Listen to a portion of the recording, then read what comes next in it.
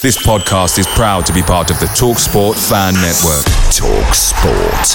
Powered by fans. Ryan Reynolds here from Mint Mobile. With the price of just about everything going up during inflation, we thought we'd bring our prices down.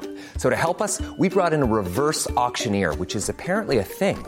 Mint Mobile Unlimited Premium Wireless. How to get 30, 30, bit to get 30, bit to get 20, 20, 20, bit to get 20, 20, bit to get 15, 15, 15, 15, just $15 a month? Sold! Give it a try at mintmobile.com/switch. $45 up front for 3 months plus taxes and fees. Promo rate for new customers for limited time. Unlimited more than 40 gigabytes per month. Slows full terms at mintmobile.com. Hiring for your small business? If you're not looking for professionals on LinkedIn, you're looking in the wrong place. That's like looking for your car keys in a fish tank. LinkedIn helps you hire professionals you can't find anywhere else, even those who aren't actively searching for a new job but might be open to the perfect role. In a given month, over 70% of LinkedIn users don't even visit other leading job sites. So start looking in the right place. With LinkedIn, you can hire professionals like a professional. Post your free job on linkedin.com/spoken today.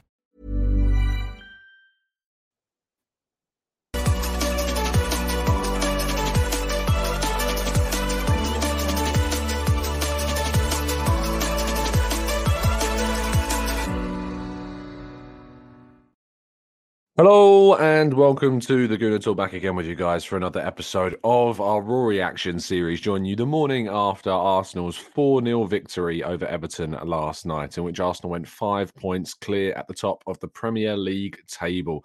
A brilliant evening, a really enjoyable match in the end after what was a bit of a slow start, but I think we can forgive that with how the game ultimately turned out. Good morning to everybody joining us live in the chat box, and good evening, good afternoon, good morning, wherever you happen to be in the world of those joining us on Catch Up, either on YouTube or our audio platforms. Thank you so much, as always, for joining us.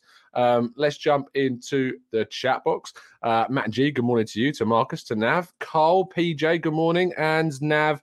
We've got Morgie, we've got Martin, Rich, we've got Olu, Ponaru, which I've probably mispronounced, which I apologise for.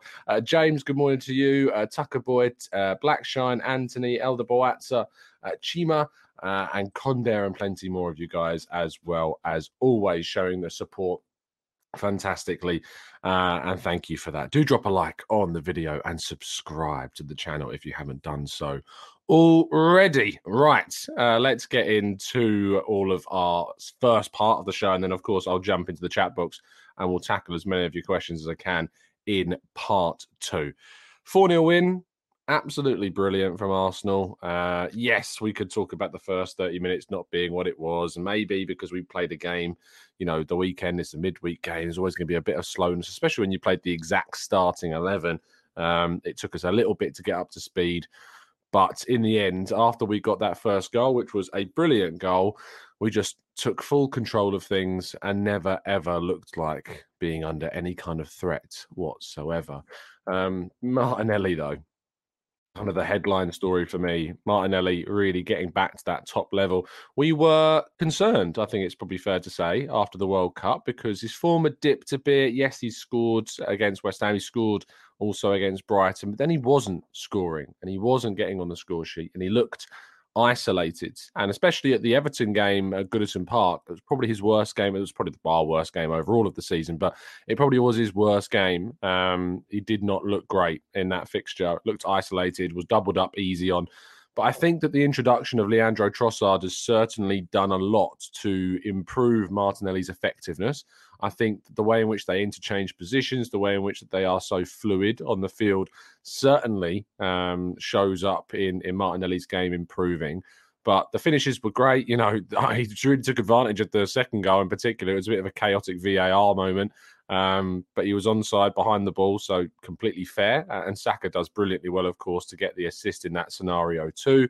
But running through on goal, you've still got to put the ball away, and it was a really, really good finish as well. So that was also massively important.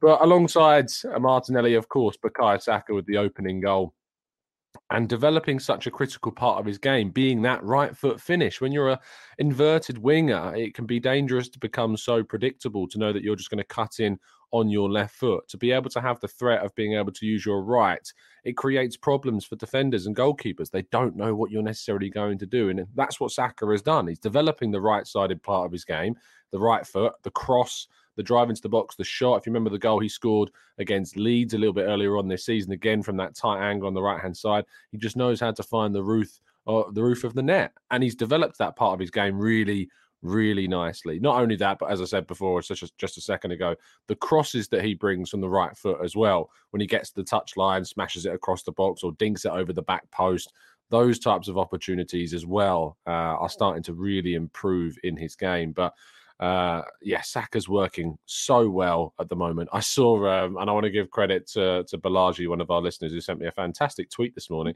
A tweet from, I think, a Manchester United fan who says, "I don't get why we can't use Anthony like how Arsenal use Saka." And a guy called Raib Khan has replied saying, "Just because you pay £86 million for a bicycle, it doesn't become a Rolls Royce," which I very much enjoyed reading this morning. Forget Rashford, forget Haaland. For me, Ødegaard is player of the season so far. I mean, you can easily talk about the goals that Rashford has scored and the goals that Haaland has scored, but Martin Ødegaard is the absolute catalyst behind Arsenal's title run this season. When he plays well, we play well. And when he's not necessarily playing as well, we have a challenge in trying to level up everybody else to, to what's the word I'm looking for? Or not compromise, but we've got. I suppose we have to compromise a bit because, of course, Martin Ødegaard not being there means everyone else has to step up. But compensate is the word I'm looking for. We have to compensate a bit for Ødegaard not necessarily being on his top form. But thankfully, for the majority of this season, Ødegaard has indeed been on his top game. 9 goals so far this season, 7 assists as well. I just can't say and speak highly enough of how good he is, and the level in which he's producing now compared to when he first arrived at the club has just gone up higher and higher and higher. The creativity, the vision, the passing, and to be fair, Zinchenko, I'll come on to in a minute, it's almost like you've got 2 Ødegaards at times with their vision and their passing. But if Arsenal go on to win the league, then the player of the season surely has to be Arsenal's most important player. And for me, Martin Ødegaard, with that 9 goals and 7 assists, and just how important he is to this team, has to be up there and considered to be one of the best players, if not the best player so far this season. Another goal for him. Really good finish. First time right-footed, I think, as well, which is always good to see a left-footer, like we just said, with Saka score as well. So, yeah, very, very impressive. Now, for me, I just mentioned Alexander Zinchenko. For me, I think this is his best game. I think this is his best game in an Arsenal shirt. I can't think of a game. I know he had a really good game earlier on in the season. I think the Bournemouth game, he was brilliant. But this game in particular, I thought he was sublime. Like the way in which I wrote about it in my piece this morning, where I basically said that any heat map used is going to need a little bit more gas this morning to light up as much of the pitch as they can as feasibly possible, because he was everywhere. The way in which he covers ground is just so... It's not, I don't use words like inspiring, because I think you reserve them for things, but it's certainly it does spark thoughts of like, how is he doing this? And Mikel Arteta again deserves credit, because I think we've unlocked Zinchenko significantly. And I think what he's been able to bring to the team since obviously moving into Kieran Tierney's position is just something that tactically we've just not been able to have in recent seasons. Maybe ever. I've never seen a left back play like Zinchenko has at Arsenal in all my time of watching the club. So it is a brand new element to this Arsenal team, and it has certainly leveled up. And we can be frustratedly annoyed for Kieran Tierney, but I'm sorry.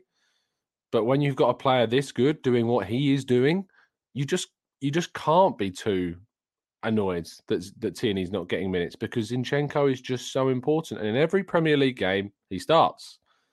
And I know that we've had discussions about whether he should move into midfield, and then Xhaka comes out because he's not having the best of times at the moment, maybe, although I thought Xhaka again was back to more of his best yesterday. But Zinchenko, you just can't move him out of that left-back position, if we're honest. You just can't. You just can't take him out of that left-back role. And I'm sorry for Fiorentini, and I do feel sorry for him. And I don't think Arteta's treated him badly at all. I think that's a cop-out excuse to just kind of have some kind of criticism towards Arteta. He's not treating him badly, and he will probably come in for those Europa League games.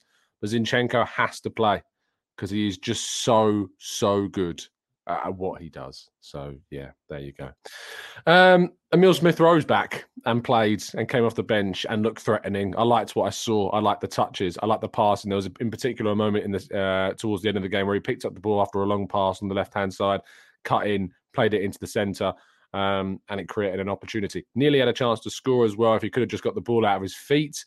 Smith-Rowe really is something that I think is going to be really key between now and the end of the season. Having him as an asset in this side on top of what we've already had so far. I mean, if you think about it, we've not even had him for most of the season because whilst we've been missing Gabriel Jesus, yes, we can all talk about the absence of Gabriel Jesus.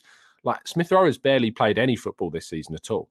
Because obviously he suffered with that injury at Man United. He then had surgery that kept him out. He's come back. And then obviously what happens after surgery is sometimes you're a little bit more at risk from injuries than you might otherwise be because you've been overcompensating on some parts of your body. And I think we experienced that. But now he's back and now he's ready. And now he's in the box and getting in the opportunities to score. And he is going to be an asset, not only in the Premier League, but of course to have him as a quality player, someone who could figure in the Europa League, gives us the ability to fight across multiple competitions as well. So really, really happy to see him back. And I can't wait to see what he brings to the team. Last thing to talk about, I love this comment from Arteta after the game in which he was talking about how now it's down to the hour. It's down to the hour of what we're doing. It was the next game. It was the next training session. Now it's the next hour for Mikel Arteta. And can you blame him? He doesn't want to think too far ahead. He doesn't want to get ahead of himself ever. He just wants to focus on what Arsenal can do in the next game, session, hour ahead, in the conversations he can have with the players in order to make sure that we are moving in the right direction. Mikel Arteta deserves just you can't put into words really anymore kind of how important it is that and what the job that he's done at the club is. It's just been brilliant. And a huge part of that is learning from mistakes that were made at the beginning of his time with Arsenal. And not many coaches do that. A lot of coaches are too stubborn to be able to recognise the errors that are made in the past and to change and to move forwards and react to that. But we are a club that learn. We're not just a club that are good. We're not just Arsenal that are playing really well and have got great players and are doing really good things. But when we don't do things well, we learn. And that's a really key aspect of a team that wants to go and win a title. So Mikel Arteta, once again, showing how important he is to Arsenal. Okay, let's move to part 2 and your questions right after this. This podcast is brought to you by eHarmony, the dating app to find someone you can be yourself with. Why doesn't eHarmony allow copy and paste in first messages? Because you are unique, and your conversations should reflect that. eHarmony wants you to find someone who will get you. How are you going to know who gets you? If people send you the same generic conversation starters they message everyone else. Conversations that actually help you get to know each other. Imagine that. Get who gets you on eHarmony. Sign up today. Hey, I'm Ryan Reynolds. At Mint Mobile, we like to do the opposite of what Big Wireless does. They charge you a lot. We charge you a little. So naturally, when they announced they'd be raising their prices due to inflation, we decided to deflate our prices due to not hating you. That's right. We're cutting the price of Mint Unlimited from $30 a month to just $15 a month. Give it a try at mintmobile.com/switch. $45 up front for 3 months plus taxes and fees. Promo rate for new customers for limited time. Unlimited more than 40 gigabytes per month. Slows full terms at mintmobile.com.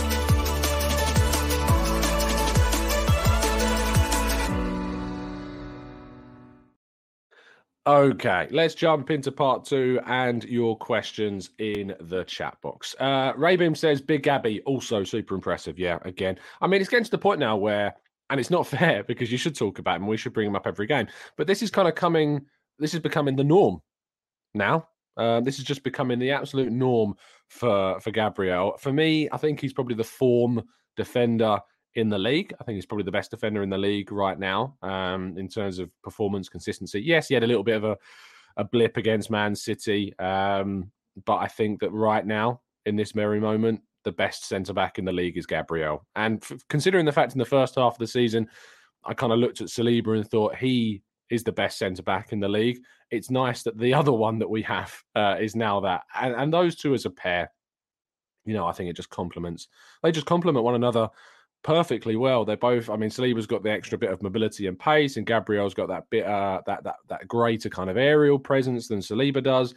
So, I really look forward to seeing those two continue to develop. And not only that, but as Dave points out, Kivior looks mustard for the under-21s. His passing range was insane. We've got depth. We've got depth in our defence as well. Do you remember the days of Mustafi? The days of Gabriel, Paulista. You were never 100% sure. And I love Per Mertesacker. And for the time when Koscielny was at the club, I really enjoyed what he brought as well. And but I think that the level that we've got with these centre-backs now, when you look back at what we've had in that position in the past, it's just night and day. It is just night and day. And to see the level go up so significantly is a big reason as to why we are where we are in the league this season. Ben says, hey, Tom, question. When Jesus comes back and with the way Trossard is playing, do you think Eddie's game time will be limited? Regardless of Trossard, I think when Jesus came back, his game time was always going to be limited. He's now limited anyway by being on the bench. Trossard's going to be looking at Gabriel Jesus coming back now and going, I've just kind of got myself into the team. And now I'm going to lose that position when Jesus comes back. But that's part and parcel of being ruthless with your side and your selection. And when you've got a better player coming back, they're going to get those minutes. And my goodness, have we missed Jesus? What on earth could we have done in this period if we've done so well still since he's been out? If we'd have had Jesus, I wonder what on earth we could have done in terms of points, in terms of the Everton game, the Newcastle game, if we had him for the City game, if we had him for the Brentford game. I wonder what things would have been different for us. Let's go to Josh, who says, hi, Tom. Hope you are good. I am, mate. Apparently, Arsenal might be targeting Yunus Musa from Valencia. He used to play for Arsenal at one point. Should Arsenal target him this summer? Interesting player. Can play deep in the midfield, can play as an 8. Arsenal are clearly looking at midfielders to bring in during the summer. He was a former Arsenal Youth Academy product as well. US men's national team player. USMNT. Always get that the wrong way around. But he's a decent player. I'm not sure whether or not he's the marquee midfield signing that we're looking to try and do. Declan Rice seems to be that number one target, but certainly Yunus Musa is a very talented player, and you can see why Arsenal would like him. Let's go to Darren says, we should be celebrating this win for sure, but we tend to do well only against teams where our plan A works. I feel our title credentials lie with Mikel figuring out a plan B when we're struggling. What is Man City's plan B? And what has Man City's plan B been in recent seasons? Because for me, we put a lot of emphasis on this plan B. And part of me thinks that obviously it's important to have a player that can maybe come off the bench and I don't know what a plan B for most people is. What you bring in a striker that's 6'5" and try and get them to score. That's Man United's plan A at the moment with Weghorst. What was Liverpool's plan B when they won the Champions League or when they won the league themselves? Did they have a plan B? I think that maybe there's too much emphasis on this plan B. I don't see variation. I don't see variation in the style of Man City. I think that the way in which they played during the game against us when they had Bernardo Silva at left back, that Bernardo Silva at left back situation has cost them. That's been a situation that's cost them points, already this season. They're not if you think about where they've come as a club, they've changed some players around. They've got a really good kind of team throughout. They've got a bench that's full of starters. But if you swap out players like Grealish for Foden or Haaland for Alvarez or even Bernardo Silva for Ake at left back, which is a very different style, I don't think that's plan B. I just don't think that's... Do you know what I'm saying? I just don't see like a categoric plan B. I just think that a plan B in most people's minds is if we're struggling to break down a team with a low block, we need to bring on a big fat off striker to try and break it down. Now, I do think, and I think that Mikel Arteta could be slightly more proactive with substitutions. I think that in moments like we saw against Brentford or like we saw against Man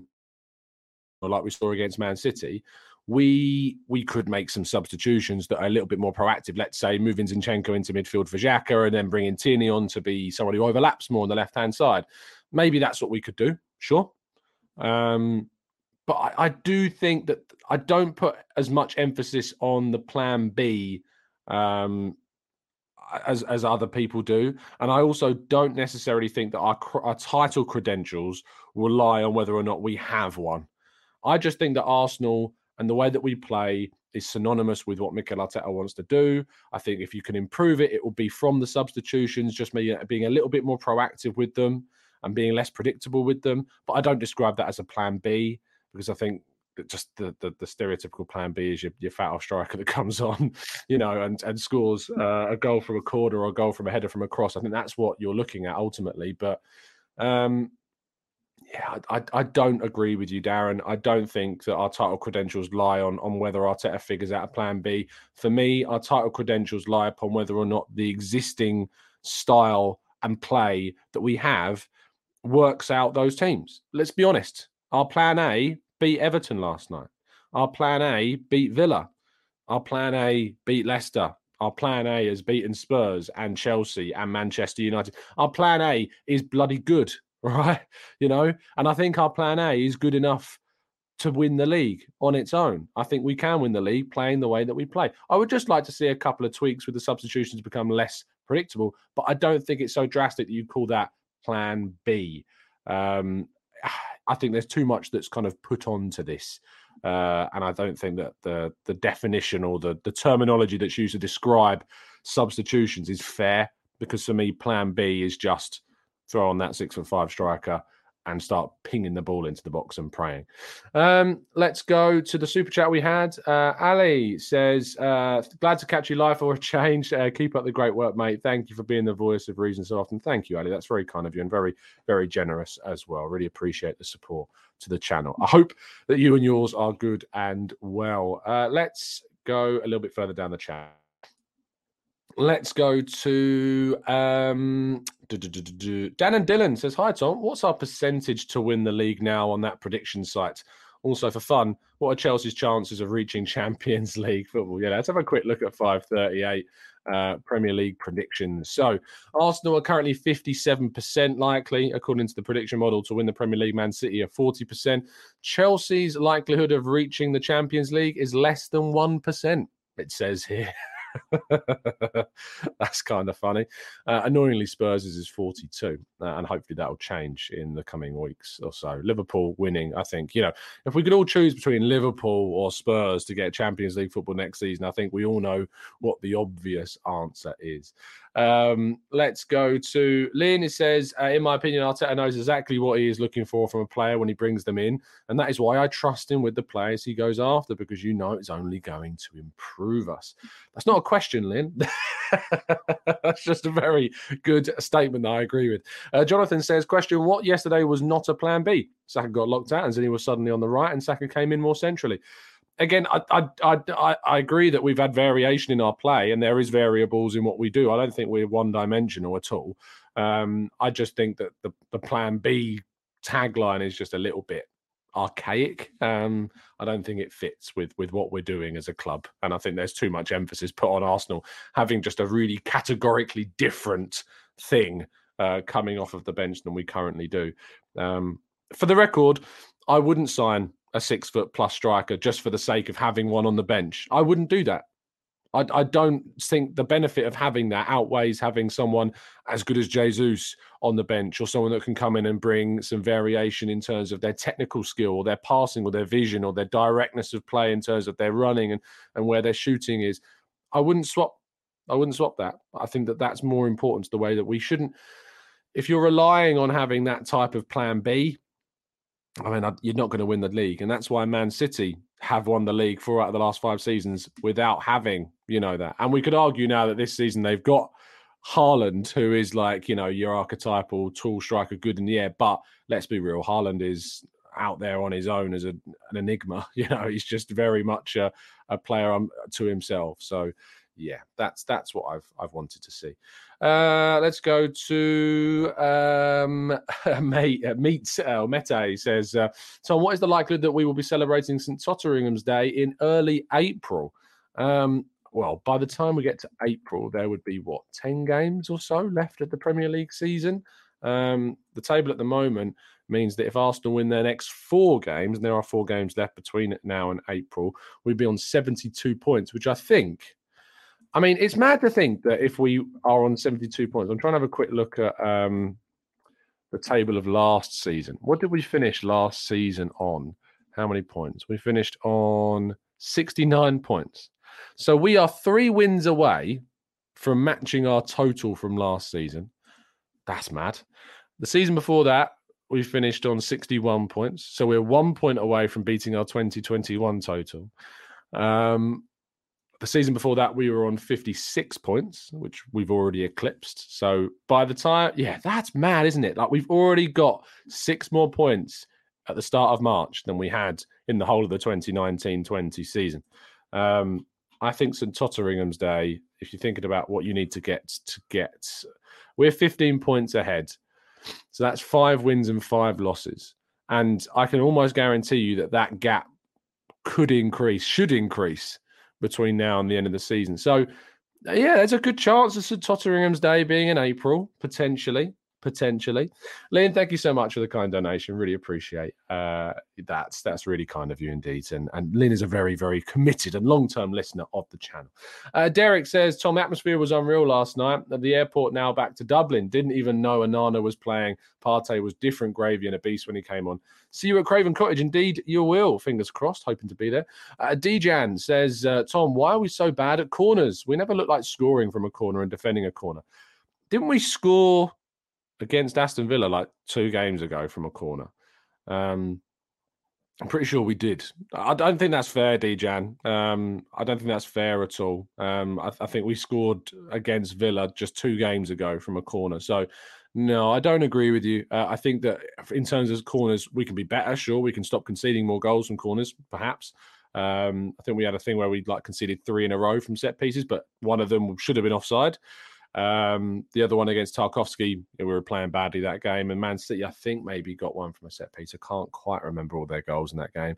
But no, I don't agree with you. I think that we are not bad from corners at all. I think it's something that we can be better at, but we are indeed scoring from them. So, and I quite like the way we're going short. I think it creates more chaos. If you looked at the actual statistics of the amount of times that teams score when they just kick the ball into the box from a corner, it's like ridiculously small. Like, the chances are really, really small of a team doing that.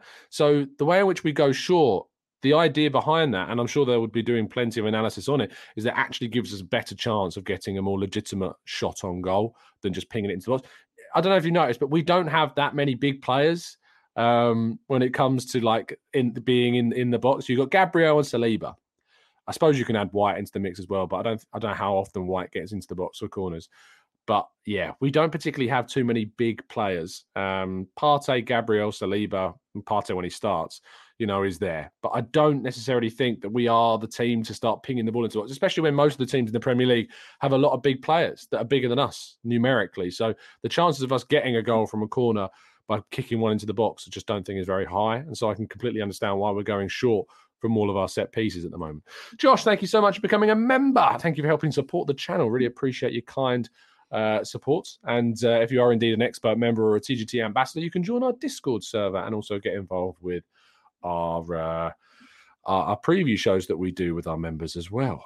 Unless you're renewing your membership, Josh, and then in which case I already know who you are, but maybe you're not. Johnny says, "Wow, I'm so sick of winning." I'm sorry, Johnny. I'm not, if that's okay with you. Olu says, "Hey Tom, just like for United, playing 3 days is good for our momentum. Keep winning, and it's an opportunity to bounce back after a poor result as well." Yeah, of course it is, and I think that we've got, we've got enough of the what's the word I'm looking for? Depth in the squad to be able to cope with the fact that we're playing a game every just over 3 days. Our next game is, of course, against Bournemouth at the weekend. We haven't got long between now and playing them on, Saturday? Playing them on Saturday? Yeah, Saturday, 3 o'clock. And Man City play the early game that day as well. So we'll already know what Man City have done before we play that fixture. So the pressure will be on us, perhaps, or either way, either to widen the gap because they play Newcastle or to bring that gap down. We'll have to wait and see what we do. DJ Jackie B says, poor neighbours last night, 4 times, no less. Our neighbours are just the gift that keeps on giving. I mean, not only is this probably the most opportunistic year for a side to win an FA Cup, because I know Man City is still in it and Man United is still in it, but everyone else is gone. And I think there's something like 4 lower league oppositions in the quarterfinals. You got Blackburn, Grimsby. Oh, yeah, that's a big bit of news I'll talk about in a minute. You got Blackburn, Grimsby, Sheffield United, and who else? I'm forgetting somebody. I'm sure the chat box are going to be going mad with it in a second, but no, I can't remember who it is. But it's Grimsby, Blackburn, Sheffield United, and Burnley, of course. Burnley are the other team. They're playing against Man City. So, I mean, Spurs just absolutely comically, hilariously awful at football, and I enjoy it. But yeah, on Grimsby, that is some news to talk about. So Grimsby knocking out Southampton means that we will definitely have a game on the weekend of the 21st of April. It'll either be on the 21st, which is the Friday where we play Southampton, or it'll be on the Sunday, and that will happen if we progress past Sporting Lisbon in the Europa League. So if we beat Sporting in the Europa, if we knock them out, we progress to the quarterfinals, the game against Southampton will be on Sunday. That does preclude a game for us against Manchester City in the midweek following that. So no weekend off confirmed after Grimsby knocked out Southampton. For me, I'm a little bit happy about that in a way, because I'm going to be going to Chicago that weekend for Gunapalooza. So there will definitely be a Premier League game that weekend now we're out there. So that's definitely a positive for me. I don't know that there'll be obviously some people as well that will be going, will be obviously traveling to London and would have planned to go to London that weekend for the Southampton game. So those people, of course, will have got a game as well. So there are positives, even though maybe all of us in the grand scheme of things would rather have had a weekend off before playing City. But maybe, as we just talked about, momentum is really, really important. Right. Let's wrap up the show there. Thank you so much, everybody, for listening. Really appreciate your time, as always. Do remember to drop a like on the video before you leave. It really does help us out. And, of course, with Arsenal doing so incredibly well, it means so much to see our collaborativeness and togetherness as a group. I'm really looking forward, fingers crossed, to seeing this form continue. We'll, of course, bring you all the build-up to the game against Bournemouth, a preview show coming out at the latter end of this week, probably tomorrow evening at 6 o'clock. I'll be getting into our members channel to make sure that we've got a show reacting to that. We might do another show this evening, potentially. I need to find out from our Eat, Sleep, Arsenal Repeat guys if they're indeed available for a chat. But other than that, it's been a genuine pleasure, it as always is, to speak with you. Have a fantastic end to your weekdays as we go ahead to the weekend, and hopefully another chance to maybe widen the gap even further to Manchester City. See you soon, and as always, up the Arsenal.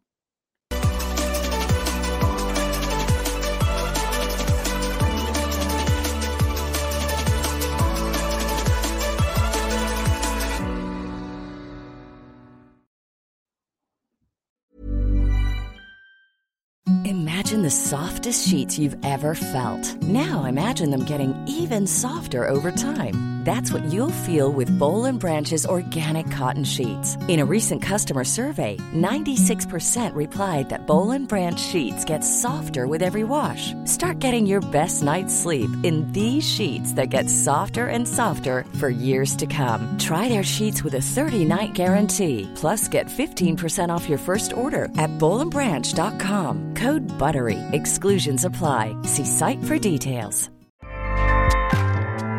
Acast powers the world's best podcasts. Here's a show that we recommend. This is Roundabout Season 2, and we're back to share more stories from the road and the memories made along the way. We're talking rest stops. If we're stopping to get gas, you will be timed. You will be for sure. Misguided plans. I grew up in the city, so I have a healthy fear of real extreme darkness. This was like wilderness. A lot of laughs. Y'all weird, but you were different. Like, you were real different, bro. I can't really put my finger on it. And so much more. Just goes to show that unexpected things sometimes are the best when it comes to a road trip. Roundabout Season 2, presented by Nissan, is live now with new episodes rolling out every Thursday. Listen and subscribe wherever you get your podcasts.